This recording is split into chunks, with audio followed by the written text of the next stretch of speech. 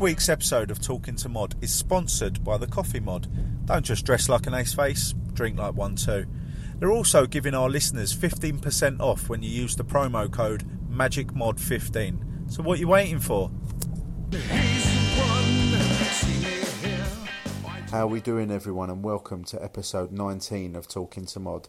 This week we have the fantastic artist Pete McKee. We talk about everything from art to music to mods to bowling shoes and Sheffield Wednesday. So sit back, relax and enjoy episode 19 of Talking to Mod.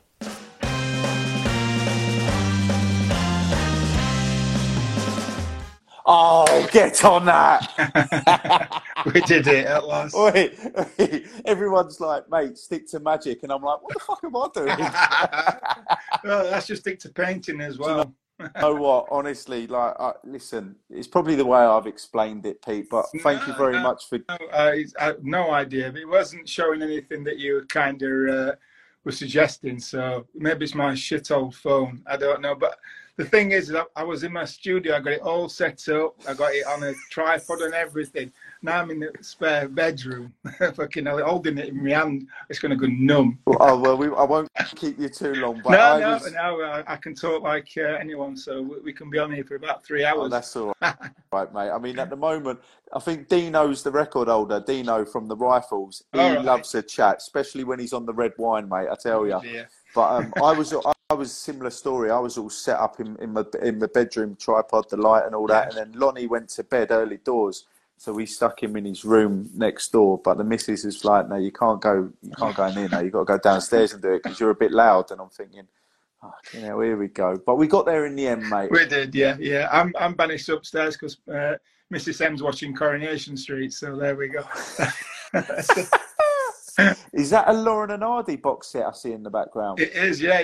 The full collection, Brilliant. I love them. I remember, I think QVC, I'm not sure if that's still a channel anymore, but I remember they were selling it like on special offer on QVC, and I begged my mum to get it for me because Laurel Hardy, Norman Wisdom, all that, Charlie Chaplin, I love all them sort of films.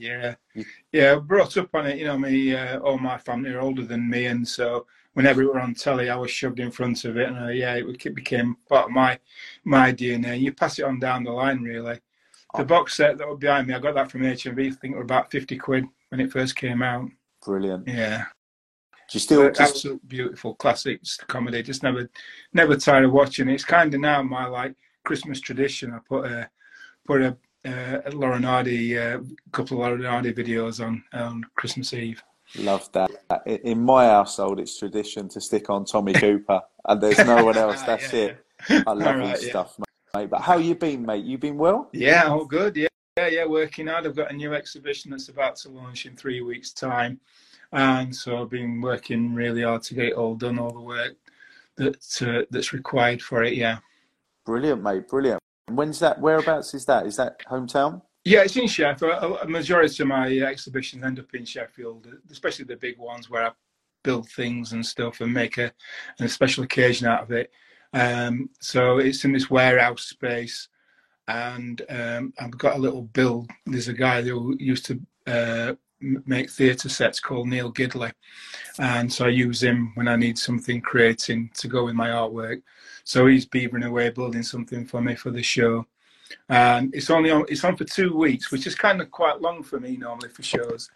I used to basically just have them on for 2 days in a warehouse, and I'd paint like 30 odd paintings and do all sorts, and just have it on for a day because I couldn't afford to rent anything out for any longer or any security. So you had to see it on that day or not see it at all. So you'd end up with like about 5,000 people trudging down to see me work. And so this time round, it's on for 2 weeks, and I've had to ticket it and make people pay so that I can afford to build this crazy thing that I'm building for the show. So it's all exciting. I'm excited to know what this is. I'm looking. When does it kick off? Sorry, what's the launch date? It's 3rd of November is the private launch, and then so the 4th, which is the Saturday, is the first day for tickets. So all the Saturdays have sold out now, and we're selling all the other dates now through the week. I might have to try and fly down and jump on this to see all about it, mate. I'm excited. invite you to get down there with pleasure. So let me know. I appreciate that. That's very kind of you, mate. Thank you. But away from art for Yeah. a minute, I know you've got a big, big love of music, like Mm. myself. Yeah. What sort of music were you listening to when you were growing up, mate? Well, it starts. I guess my dad, who's a lot older than everybody else in the world, his favourite stuff were like the Ink Spots and things like that. So the 1930s sort of music. He was a piano player and an accordion player as well as a steel worker.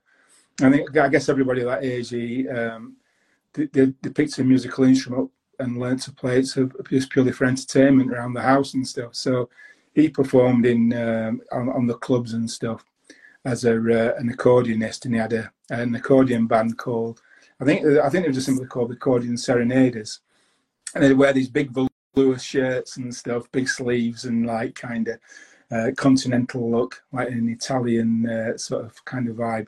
And so they did that. And then my brothers, my eldest, Ash Stewart, he grew up in the 60s, so he was a bit of a mod, but he kind of touched more into the folk movement when that was coming through. So like Bob Dylan, Joni Mitchell, and all those sort of guys.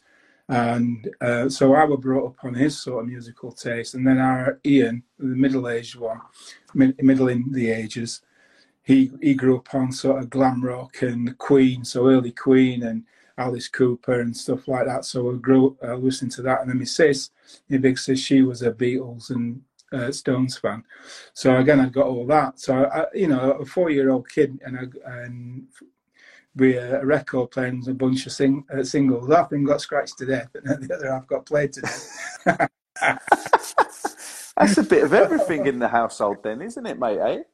You what, sorry? That's a bit of all sorts of music you were listening to. That's it. Yeah, so I'm obsessed with melody in a sense. So I'll listen to anything if it's got a good hook line to it or a good tune. I'll soak it up every day of the week. So I've been listening to Doja Cat today, and because she's got some great hook lines with her kind of stuff. And I've got Spotify, which is obviously the case of any professional musician, because obviously we're all sucking up for now. But what it means is I just troll new stuff all the time, and I'm obsessed by trying to find something new to listen to. I never remember any of the stuff now because I'm 56, so I can't remember what I've had for my tea, never mind what I've listened to.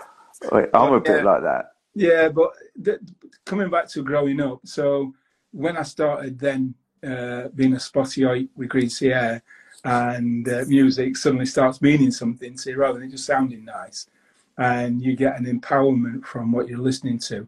And it tends to be because obviously I grew up with the top of the pops generation, which means that you visualize the act with the music, you could connect the two. And so you have this visceral experience and seeing these guys wearing clothes that you couldn't get in the shops. And so after all the Queen stuff, and then you get the punk in there, I think the music that got me first was kind of ska and mod music in that second wave.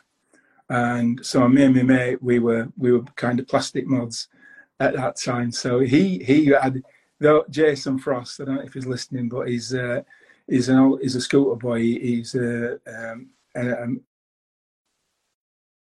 mechanic, and he's so he basically learned how to build scooters from nothing, from a manual, and he got his own scooter firm called Absolutely Scooters. So a lot of scooter boys who might be listening to this will know Jason. But his mum and dad had a bit more money than mine because he was an only child. So when it came to the parkers, he had the proper military one from army stores, and he gave me his hand-me-down, which was like this CNA special, and it got like madness badges on it and all sorts. So like I was like really cool plastic mod, where he was like walking around with proper stuff. But I did manage to pilfer a couple of things from my brother-in-law and Ash Stewart, who were mods at the time. So Total Scars became part of my wardrobe, and from my brother-in-law Alan, because he had an original like mustard paisley one. And when the mod movement came out, came out, there's this book that was produced, and you can still get it now, I think, and I think it's just simply called The Mods, and it's just a whole collection of black and white photographs taken from like about 1964, And that were our Bible as kids. And we'd look at that and what clothes people were wearing.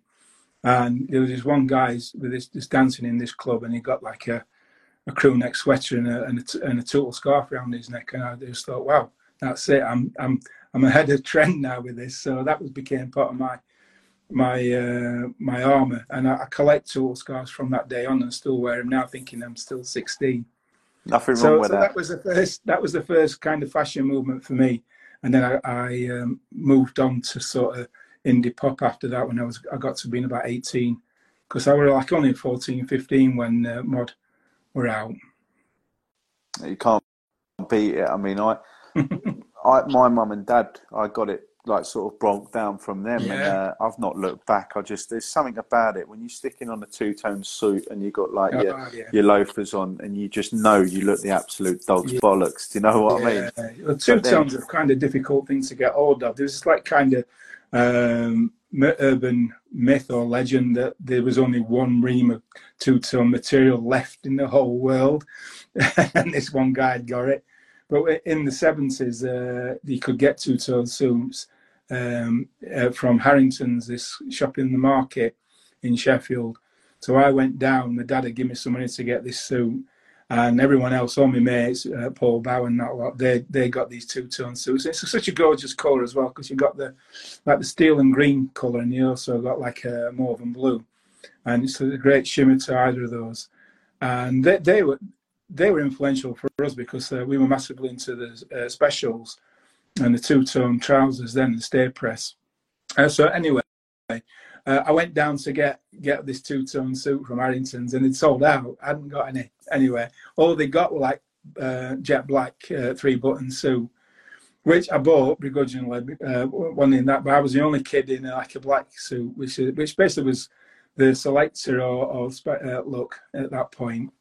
So I got my sister to take my trousers up, so that my white tube socks, sports socks, were showing, and flapping around in this suit and some air sobs. Rather than Doc Martens, I got the knockoff army ones, whatever they were. What country were the Sov Air ones? I'm not sure, but they were the knockoffs.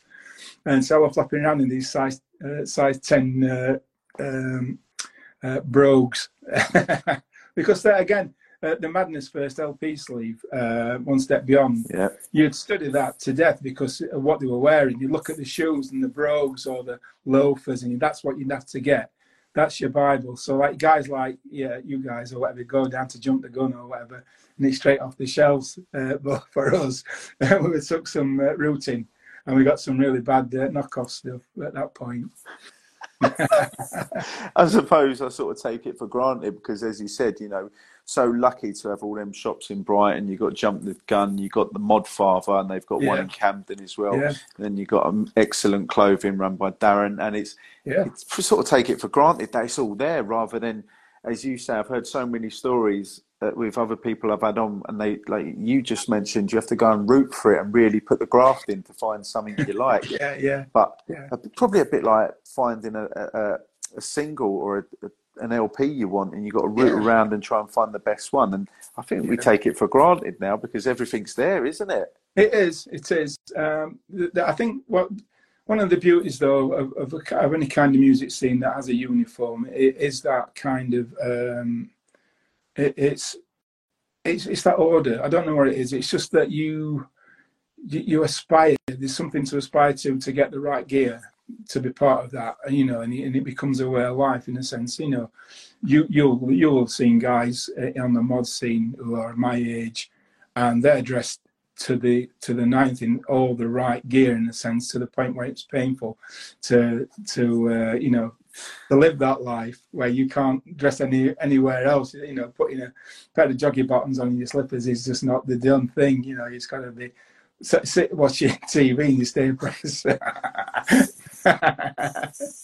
It's true. It's admirable, and whether it's mod or whatever, I'm obsessed by that kind of the street culture and what it really meant to be working class, and how important it was to have that uniform of whatever it was, the music, because it gave you an identity and it gave you an aspiration. 100%. you know, you can sort of look at someone, look at their dress sense, and sort of pinpoint and go, right, he definitely listens to the Jam Yeah. or the Who, the Kinks, the Clash.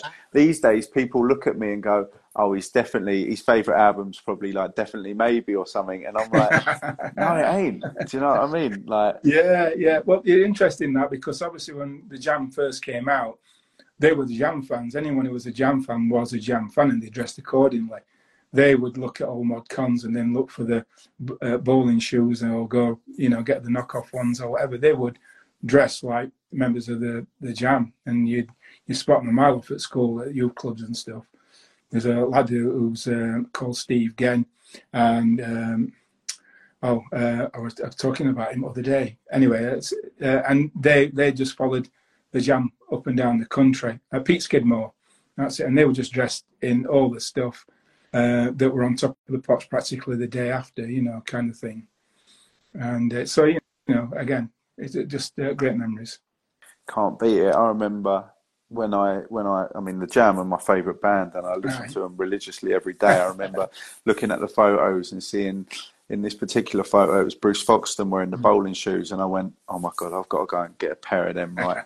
And I remember one day we all went to, it was like AMC bowling or something in Crawley. It was my mum, my dad, and me. Did you go And I left my shoes there. Took a pair of bowling shoes, and it weren't till we got home, because I think they were them Michael Owen shoes or something that he brung out, kickers or something, and they lit up at the bottom. I was only a young, quite a young lad. I wouldn't be bowling around in a pair of light up shoes now. But I remember I got home and they weren't pleased, so we had to go back down the bowling alley. I had to give them back, and in the end, I got a pair from, I think it's called Madcap, and they're spot on. And I recently bought another pair, probably last year, but. I'd wear them because I feel comfortable in them, and I think they look absolutely immaculate. They look brilliant. But people who don't get the scene, they just look at you and go, he ain't right in the head. Where's he going, for a game of bowling or something? Do you know what I mean? You really do have to have, you've got to sort of have a pair of bollocks to wear something like that, ain't you? Yeah, there's a pair of trainers that a company produced, and there's the trainers that Jimmy wears on the Who record sleeve. Yes. Oh, I know exactly. Yes. Because I don't know what the original make of those was, but I think someone reproduced them about 8 or 9 years ago, and obviously they sold out, and you can't get them now. But I don't know. But again, that they're a classic trainer. Beautiful, man. Beautiful. You have to take me shopping in Sheffield one day. Yeah, you won't be getting out mod. I've been to Sheffield a few times, especially when Fulham were playing against your beloved club, mate, Sheffield Wednesday. I've been many a time. So, going on to the football bit, Sheffield Wednesday's ground is easily one of the best grounds I've been to, because it's still got that heritage of an old sort of club. Do you know what I mean? Like, there's very few. At least it's better than the football at the moment. Anyway, the ground. That's why I was going to talk about them at the end of the podcast.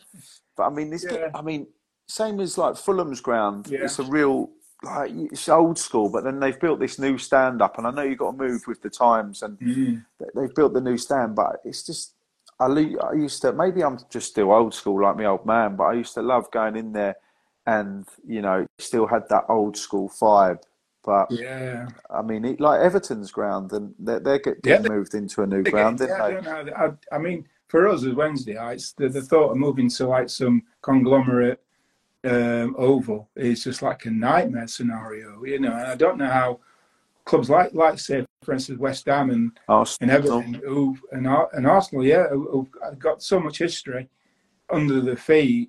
And they sat on it, and they're now having to just go to this plastic edifice. And I don't know. I mean, it may happen to Wednesday, and we may deal with that. But at the moment, it feels like an abomination to do that. It's like it's part of your heritage, isn't it? Yeah, definitely. I mean, the old Upton Park, West Ham's old ground, was brilliant. It had such an intimidating atmosphere. Right, yeah. And I mean, you go to there, I think it's the Olympic Stadium or something now, and it's just ain't the same. Do you know what I mean? No. You're just so far away from the pitch. Yeah. I can imagine that the West Ham fans hate it. I don't know that, but I'll be surprised if they love it. They probably love it when they're winning and they won Yeah, Europa well, League, didn't they? yeah. That's it. Get the results, and nobody cares. But let's go back to art, mate. And Right. you sort of brung your two loves, if you don't mind me saying, in art and music together, and you started doing some. There was the Oasis posters you did, didn't you, for their gig in? Help me out, Pete. In Brighton. That's the one. That was the first one I did with them, and then I did a couple actually for their final, like their Wembley day and the That's Heaton Park as well. So that was a privilege to do those, because originally I'd sent Nola one of my pictures just as a gift, just as a random hopeful punt that he might like it and then promote me, as in talk about me and make me famous. But funnily enough, he did. He actually liked it and rang me up, the bugger. I were at home in my council house on Batemore, and I get this phone call, and it's Noel is actually on the phone talking to me, saying, "All right, mate, thanks so much for this picture. It's beautiful. I just absolutely love it. It's brilliant." And I'm like absolutely gobsmacked. We're just cooking, boiling up potatoes for mash and stuff in kitchen, and I'm just talking to Noel Gallagher like he's like he's on my phone all the time. So I had this little conversation with him, and he put the phone down, and I'm like gobsmacked. And then 3 minutes later, rings me back and says, "Oh, hang on, I've got an idea. Will you just do a charity thing with me? I've got this thing and I need to find an artist. Would you be up for it?" So obviously I said, "Yeah, no problem." And it was this giant fiberglass Les Paul that Gibson had produced these. I think there was about 30 of them, and each musician had got an artist. So Weller got Peter Blake, and Noel got me. And so I replicated the image that I originally sent to Noel, which was A Good Education, which is this kid just sat on the edge of his bed with his guitar, learning to play the guitar, listening to. At that point, I think I'd got. I think it was a Clash, maybe, I can't remember now. But yeah, I think the Clash is mentioned, and the Beatles obviously is on there. And so, but what I did with Noel is pick all his favourite albums when he was a kid and what are now. So there are about 20 albums got referenced on this big piece of artwork. And from there on in, we had this relationship where I'd help him out with some artwork, and he'd ask me for doing stuff. And it's been like that ever since. So been working with him on the Teenage Cancer Trust stuff as well, and he got me involved with those. And so I do posters for other bands whenever there's the gigs every year for Teenage Cancer Trust, and that raises a few bob. So it's really great. We're going to talk more about Noel in a little while, because I'd like to bring up a lovely story about him and you, actually. So we're going to come back to that in a minute. But I want to know, what's your favourite bit of artwork you've done, mate? Ever. Yeah. Well, I lost my mum when I was 7 to cancer, and so I don't really have many memories of her. So when I started doing all this art, I started putting characters together, because obviously mine's quite pictorial work, and it's references, everyday life. And so then I started doing paintings of my mum, and they were imagined scenes that I'd not had before. And so there's this one called Castle Market, where there's me on this like ride, like you put 5 pence in, it goes backwards and forwards. And then my mum stood next to me with the big heavy shopping bags from the market trip. And it was kind of this sort of thing that we would do, is that she'd drag me around the market, I complain like bloody hell. And eventually she'd yield and give in and let me have a treat of some kind. And it's so I used the ride as that kind of treat. Normally it was a little kind of cheap plastic gift on one of these sort of carousels of you'd find in like on the shops, out on the front of shops. So it'd be like just like kind of magnet games and stuff like that, really crap. So that was the scene. It was one of really early paintings as well that I did, and it was kind of when I was trying to discover and work out my style.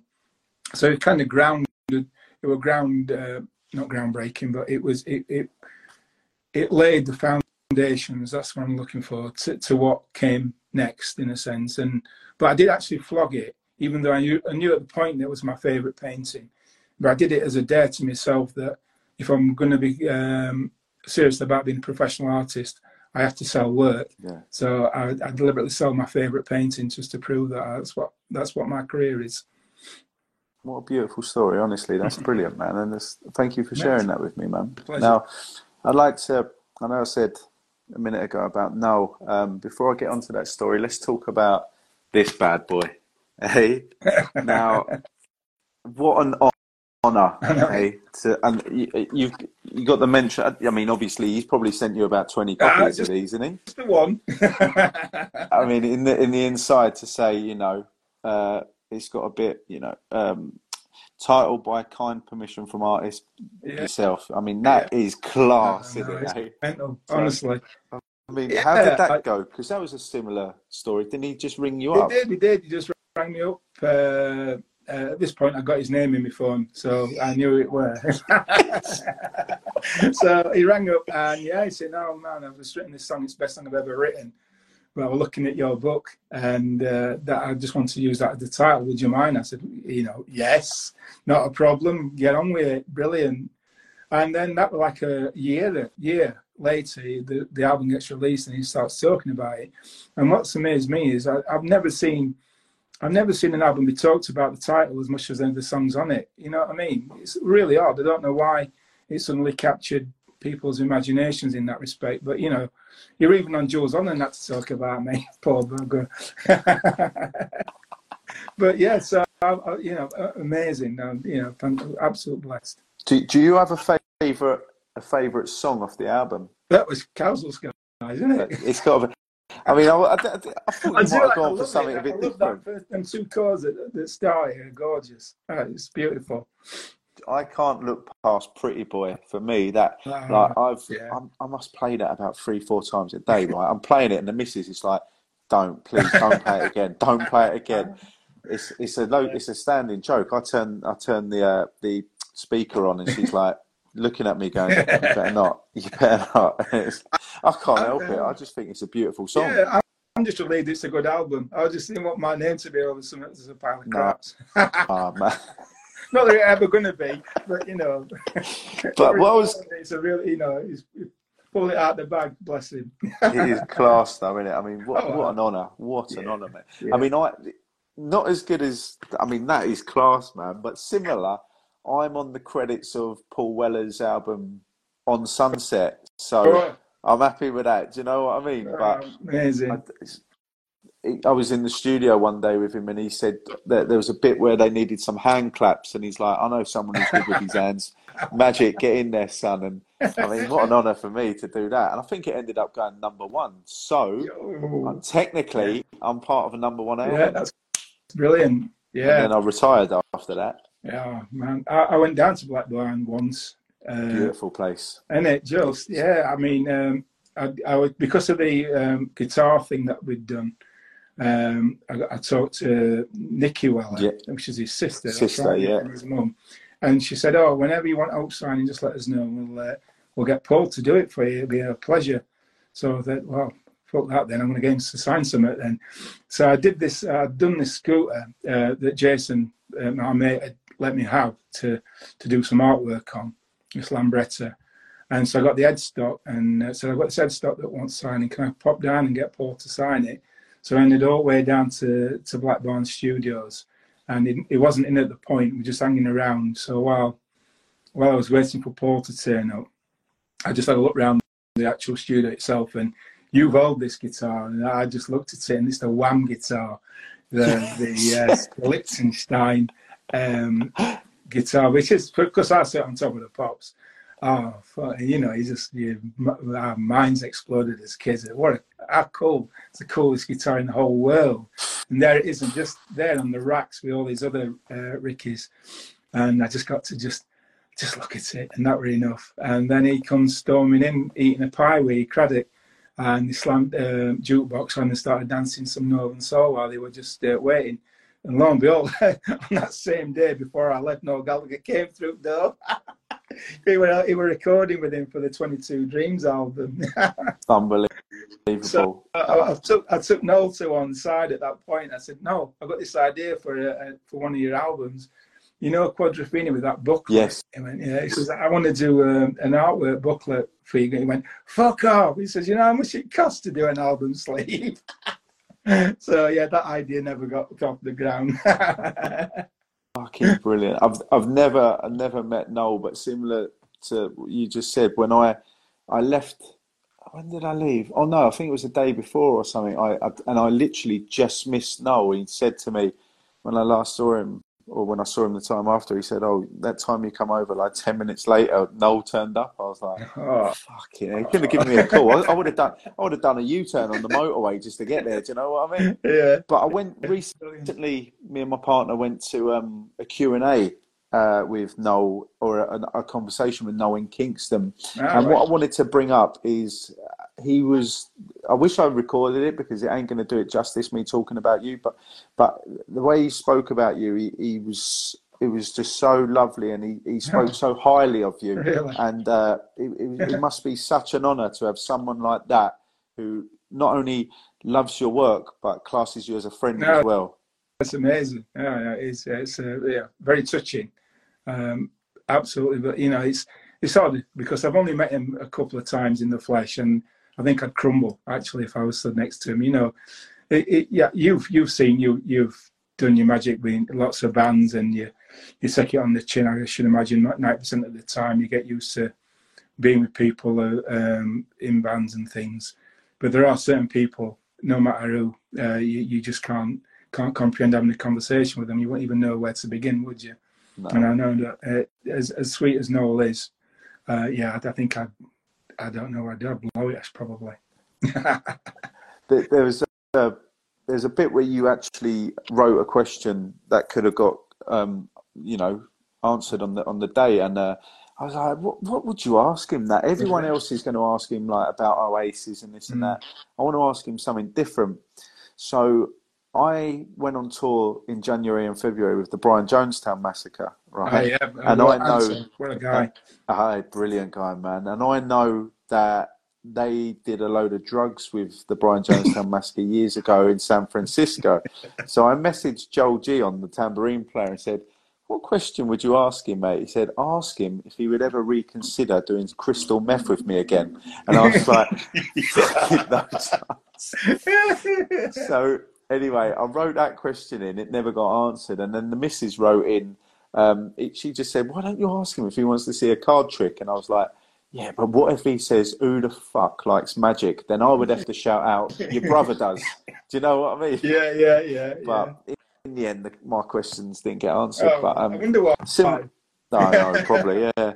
But I mean, similar to what you said, if I don't think I could have a conversation with him. That's one thing doing magic, and I've built a relationship up around Yeah, lots of lovely people who I've idolised. But if I was stood in front of him trying to have a normal conversation, like you just said, I probably would crumble and go, yeah. You got to wonder as well, though, haven't you? It's a curse, isn't it, for him and any band, like, and for Liam and you know, where they're built to a status where everyone they meet is a jabbering wreck, and you're never going to have a decent conversation with anybody apart from like your wife or whatever. And so it must be an only absolute sometimes nightmare. with the wife. I fell off my chair then. Listen, I've got a warning for you. That is me. My battery going to might die out soon. So, do you want a 2 minute break and I run and get a charger, or should we keep going? Pete, we'll keep going. I've got a few more, mate, and then we'll call it because All right, honestly, I no don't want to worries. I'm spend. on 10%. Just to let Right, you know, I don't know how long we'll, that we'll, lasts. we'll have a few more All then, right. mate, just before you go. I tell you what I want to know is, like, what's the next 12 months hold for you? We know you've got the exhibition, you've touched up on that at the Mm-hmm. beginning, but what else you got in the I've pipeline? got to work on a new show for Sheffield Museums at Western Park. They've asked me to do an exhibition there, but it's going to be on for like 11 months. And that's going to be a really big major show for me. And so I'm going to start working on that for next year. And I've got some other projects as well that I want to work on too. So I'll be busy. There's no doubt about that. And I also want to do a pop-up show, but because of this Western Park one, I want to go up to Scotland and I want to go to Glasgow and exhibit up there. And I've got an idea for a show for that. But that'll be after the year after, which will be like 25. So yeah, and also with this Western Park one, I've got to come up with an idea for it. So I've got a rough idea where I want to be with it, but I've got to start scratching my head. I'm just got to get this one finished over the line, this latest one, and then I can get working. Brilliant, man. Well, brilliant. Well, before your phone dies, I'm going to love you and Right, leave you, mate. we got a okay moment. All right. Do you still get you still? Obviously, we know about yourself in Sheffield, Sheffield Wednesday. You still going as much as you can? Well, no, I've got. It's not a story. It's Your band. basically after I had my liver transplant, I decided I needed to do something. Oh no, actually, the liver transplant brought on the concept of the liver transplant. The transplant games, which is basically it's like the Olympics, but for people who've had transplants. And I wanted to compete in it. And the only thing that was open to me really that I wanted to do was either play darts or play golf. And I've never played golf, but my brother, who's a maintenance fitter, he's played it all his life. We learned to play using nick golf clubs from the pitch and putt on our local park at Grays Park. So we just chugging golf balls on the back field when we were like 10. And so I decided to have a go at it, the old golf, and compete in the transplant games. And I enjoyed it so much. It's such an addictive thing to do that I decided to substitute my season ticket fees for a golf membership. No way. I know. And, the problem is golf's got such a bad reputation. It's just basically full of Tories or whatever. But there's a group of us, and we're all like-minded artists and stuff, and we're all lefties. And so we've got this little cabal of left wingers playing golf in the middle of like Tory town. I used to play a little bit of golf, but I weren't ever any good, mate. The best two balls I ever hit was when I stepped on a rake. Well, I'm shit too. I'm terrible at golf, but I enjoy it. I remember me and my dad played once, and we bought these new. I think it was Titleist balls, right? Oh yeah, it was like a 20 expensive ones. Yeah. Well, I didn't pay, but listen, Yeah. I didn't. It was my old man did, and I think there was about 16 or something like that in the box, right? No word of a lie. By the end of the round, there was about 2 left. I was awful, mate. It was like the trees had a magnet, and every time I boom straight in the rough, mate. So if you're a bad golfer, if you end up actually finding more golf balls than you bit, because you're just in the grass trying to find yours. You go, oh no, there's another one here. I'll have that one. Yeah. Yeah, but maybe me and you can have a game of crazy golf. I mean, is there any crazy golf near you? I'm pretty good at that. Yeah, definitely. Yeah. It's the trendy stuff now, isn't it? Where they've got Golf Fang or whatever. It's a good laugh. They've opened up a new crazy golf near me. Obviously in Belfast, there's I can't think what it's called, but it's like a jungle and all that, and they've like cocktails and stuff like that. And I'm thinking, what? Do you know what I mean? Like, I'll make it competitive. If I want to play golf, or go crazy golf, like that's me, mate. Like, I'm going for it. I don't want to start walking around with a cocktail looking like Del Trotter. But I respect your professionalism with the great noble sport of crazy golf. I turn up with a caddy and everything. Happy Gilmore, man. But honestly, Pete, I've really enjoyed chatting to you, mate. It's been a pleasure, mate. It's been brilliant. Pleasure's all mine. Been an admirer of your work for many years now, and thank you. I hope you know, and likewise. It means a lot, mate, to have someone follow me and enjoy one another's work. It's brilliant, mate. So thank you for. I ask you a question then? Yeah. How long does it take you to practice? How many hours? Because obviously it's seamless what you do, so that comes with time, doesn't it, and effort. So my sort of story is I started at a young age with a Paul Daniels Magic set when I was about 6 or 7. My mum and dad bought it for me, and I practiced religiously every day to the point where I used to charge my parents to watch me. I used to put on a little show and charge them £1 to watch me, like mental in it.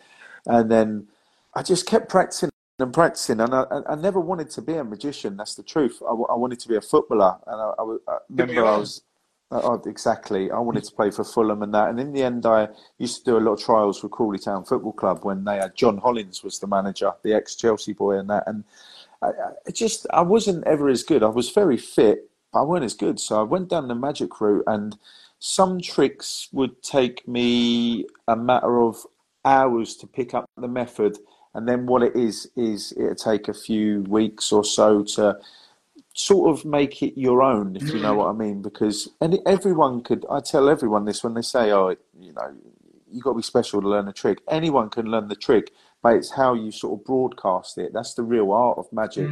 You know, anyone can go pick a card, or it's in the deck, oh, there it is, like that. Like, but there's no real entertainment to that. And then some tricks have took me, like there's this one move with a deck of cards, flicking the deck out and flicking this card out in a unique way. It's called a hot shot cut, and it's more of a flourish than a trick, but you can do it as a trick. That took me months to try and sort of manipulate this deck of cards to try and flick it around the little finger, to the point where I was getting so annoyed. I just had to, like, I was throwing decks of cards away because I was ripping. It was so frustrating, but you persevere and you get it in the end. But you know, some tricks take longer than others. The real big hitters take longer than others. But where I am now is I'm really happy with the tricks I learnt. So I add a little now and then. I'd put a one in that suits my personality and that. And at the moment, it's a lot of like stage comedy ones, similar to something you'd see Tommy Cooper do or something. I've done a lot of stage shows recently in the last 6 months or so. So just been doing big tricks that just made people laugh. And at the end of the day, if people are entertained seeing what I do, then I'm happy. You know, I would never do a trick like cutting a woman in half or something like that, because it doesn't really represent doesn't really suit the personality with me. There's no real funny way of doing it. Although Tommy Cooper did it with a woman who was so big she couldn't even fit in the box, could she? It was mental. I remember I got invited to go on this Tommy Cooper's Greatest Moments or something with Channel 5, and they said, right, you've got to talk about Tommy Cooper. And I was like, oh my God, this is my dream. Right? And they sent me a script of tricks. I was just doing the trick, like all of these tricks. I think there was 40 moments, and about 15 or 16 of them were all magic related. So I was looking through them and picking out my favourite ones. And this one where they had the woman, and they said, right, describe it. I said, well, it's really funny. He had this really big woman, and she was quite a big fat woman, and he was like, mate, we've got to stop you there. You can't say that. We can't put that on there. I was like, oh, I didn't mean it like that. Like, I think because I was so nervous on you know, being filmed and that, it just come out. I was saying, yeah, this really big fat woman. I didn't mean that at all, because I would never offend anyone, but it just come across so bad. But the way he did it, he was in a league of his own. The stuff he did when he used to pretend he was playing the organ, and then he'd walk through it, and it was like saloon doors, like absolute genius, man. Like if in 50 years' time someone remembers a trick I did, right, then I'll be happy. Do you know what I mean? But the thing was, as well as the genius of the comedy, the presentation, the way that the character he'd created, that persona. It's a bit Stan Laurel in that respect. He was the probable goof, goon, wasn't he? Do you know it's actually harder to do the trick and make it look wrong than it is to do the trick the right way? Like the way he would do the trick, but make it look wrong. Like it's pure genius, because I mentioned this on the show. Like I've actually tried it, and it just doesn't look right. Like I can't describe. Like he saw things from a different angle, and he must have. I think the story is he used to do tricks in the army or something, and they went wrong, and people used to laugh at him, and he thought, hang about, if I'm getting a better reaction when the tricks are going wrong, why should I even try and get them right? But I love watching his stuff, mate. But Pete, thanks again for joining me, mate. A pleasure. And all right, mate. I'm sure we'll speak again soon. So I would like to pop down to that exhibition. All right, yeah, definitely. I'll let you know all about it. I wish you all the best with that, mate. Cheers, Chief. Thank you for your time, and have a lovely evening. All right, up the mods. Yes, up the Wednesday. Yeah, all right. Up the Fulham. Yes. See you, mate. Take care, mate. Bye-bye. Shut up. Bye, mate. Bye. It's a magic mud, a man of illusion, a magic god, the one the mud. I'm the magic mud, with a sleight of hand, the magic god. See my hands vibrate in the sand, everything's a work of some men. the lead store.